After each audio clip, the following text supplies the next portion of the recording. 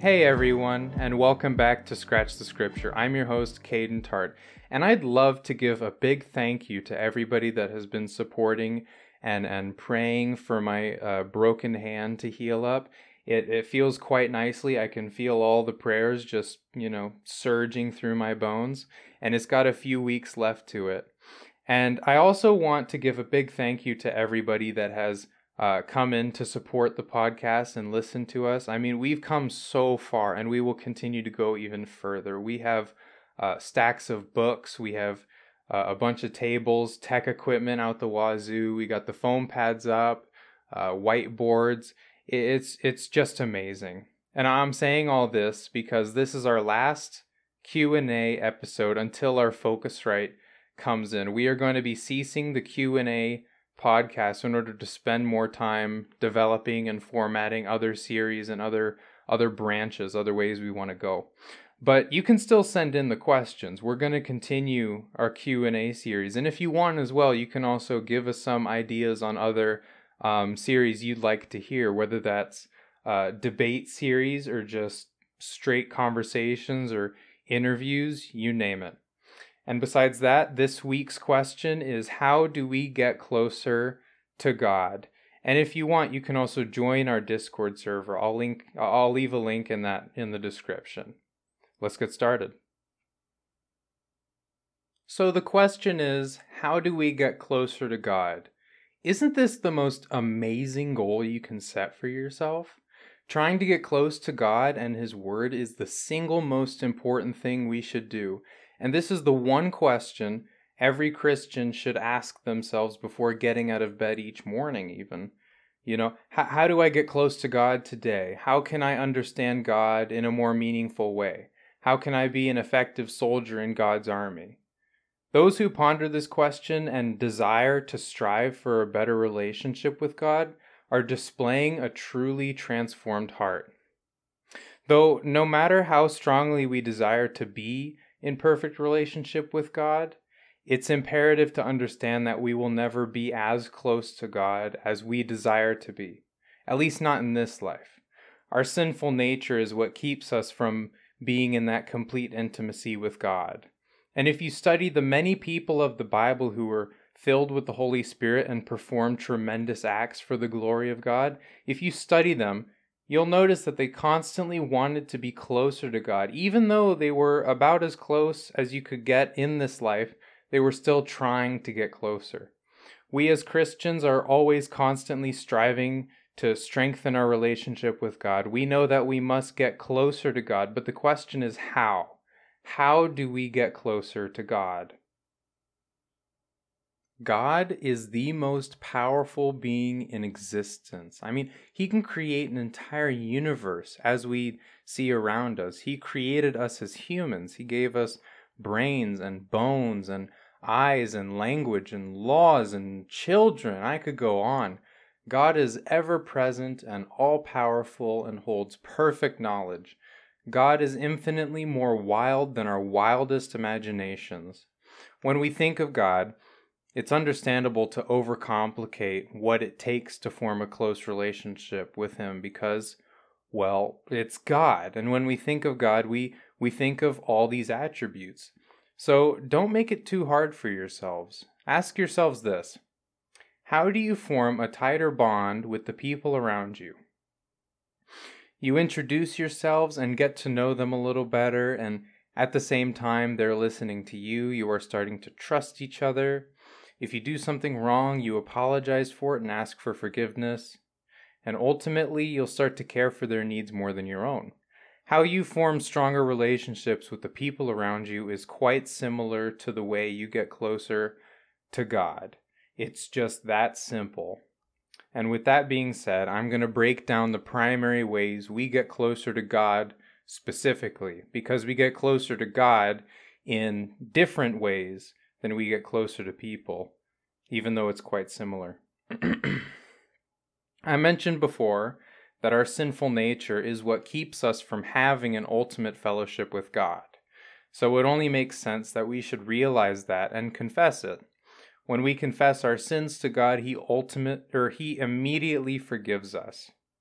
In 1 John chapter 1, verse 9, it says, "If we confess our sins, he is faithful and just and will forgive us our sins and purify us from all unrighteousness."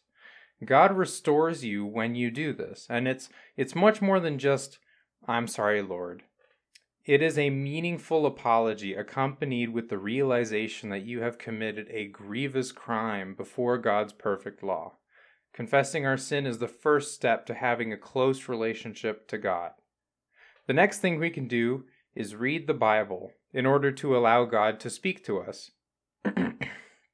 In our modern church culture, we have started to accept the HVG theology, which stands for Hearing the Voice of God, HVG.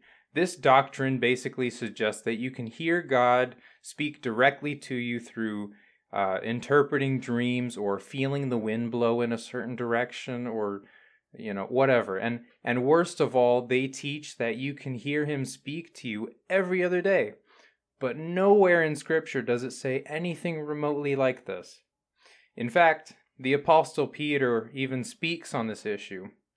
In 2 Peter chapter 1, verse 19, it says, "We also have the prophetic message as something completely reliable, and you will do well to pay attention to it as to a light shining in a dark place, until the day dawns and the morning star rises in your hearts." That completely reliable prophetic message that Peter is talking about is the Bible. He makes the point that we hear the voice of God through the Scriptures and that it is the only reliable source. And 2 Timothy chapter 3, verse 16 through 17 also speaks to this issue, saying, "All Scripture is God-breathed and is useful for teaching, rebuking, correcting, and training in righteousness, so that the servant of God may be thoroughly equipped for every good work." You want to get closer to God, then allow God's word to flow through you. Piggybacking off of that, God speaks to us through the Bible, and we speak to God through prayer, which is another way to get close to him. Just like confession, prayer is heartfelt. I used to pray only to ask for things and only things.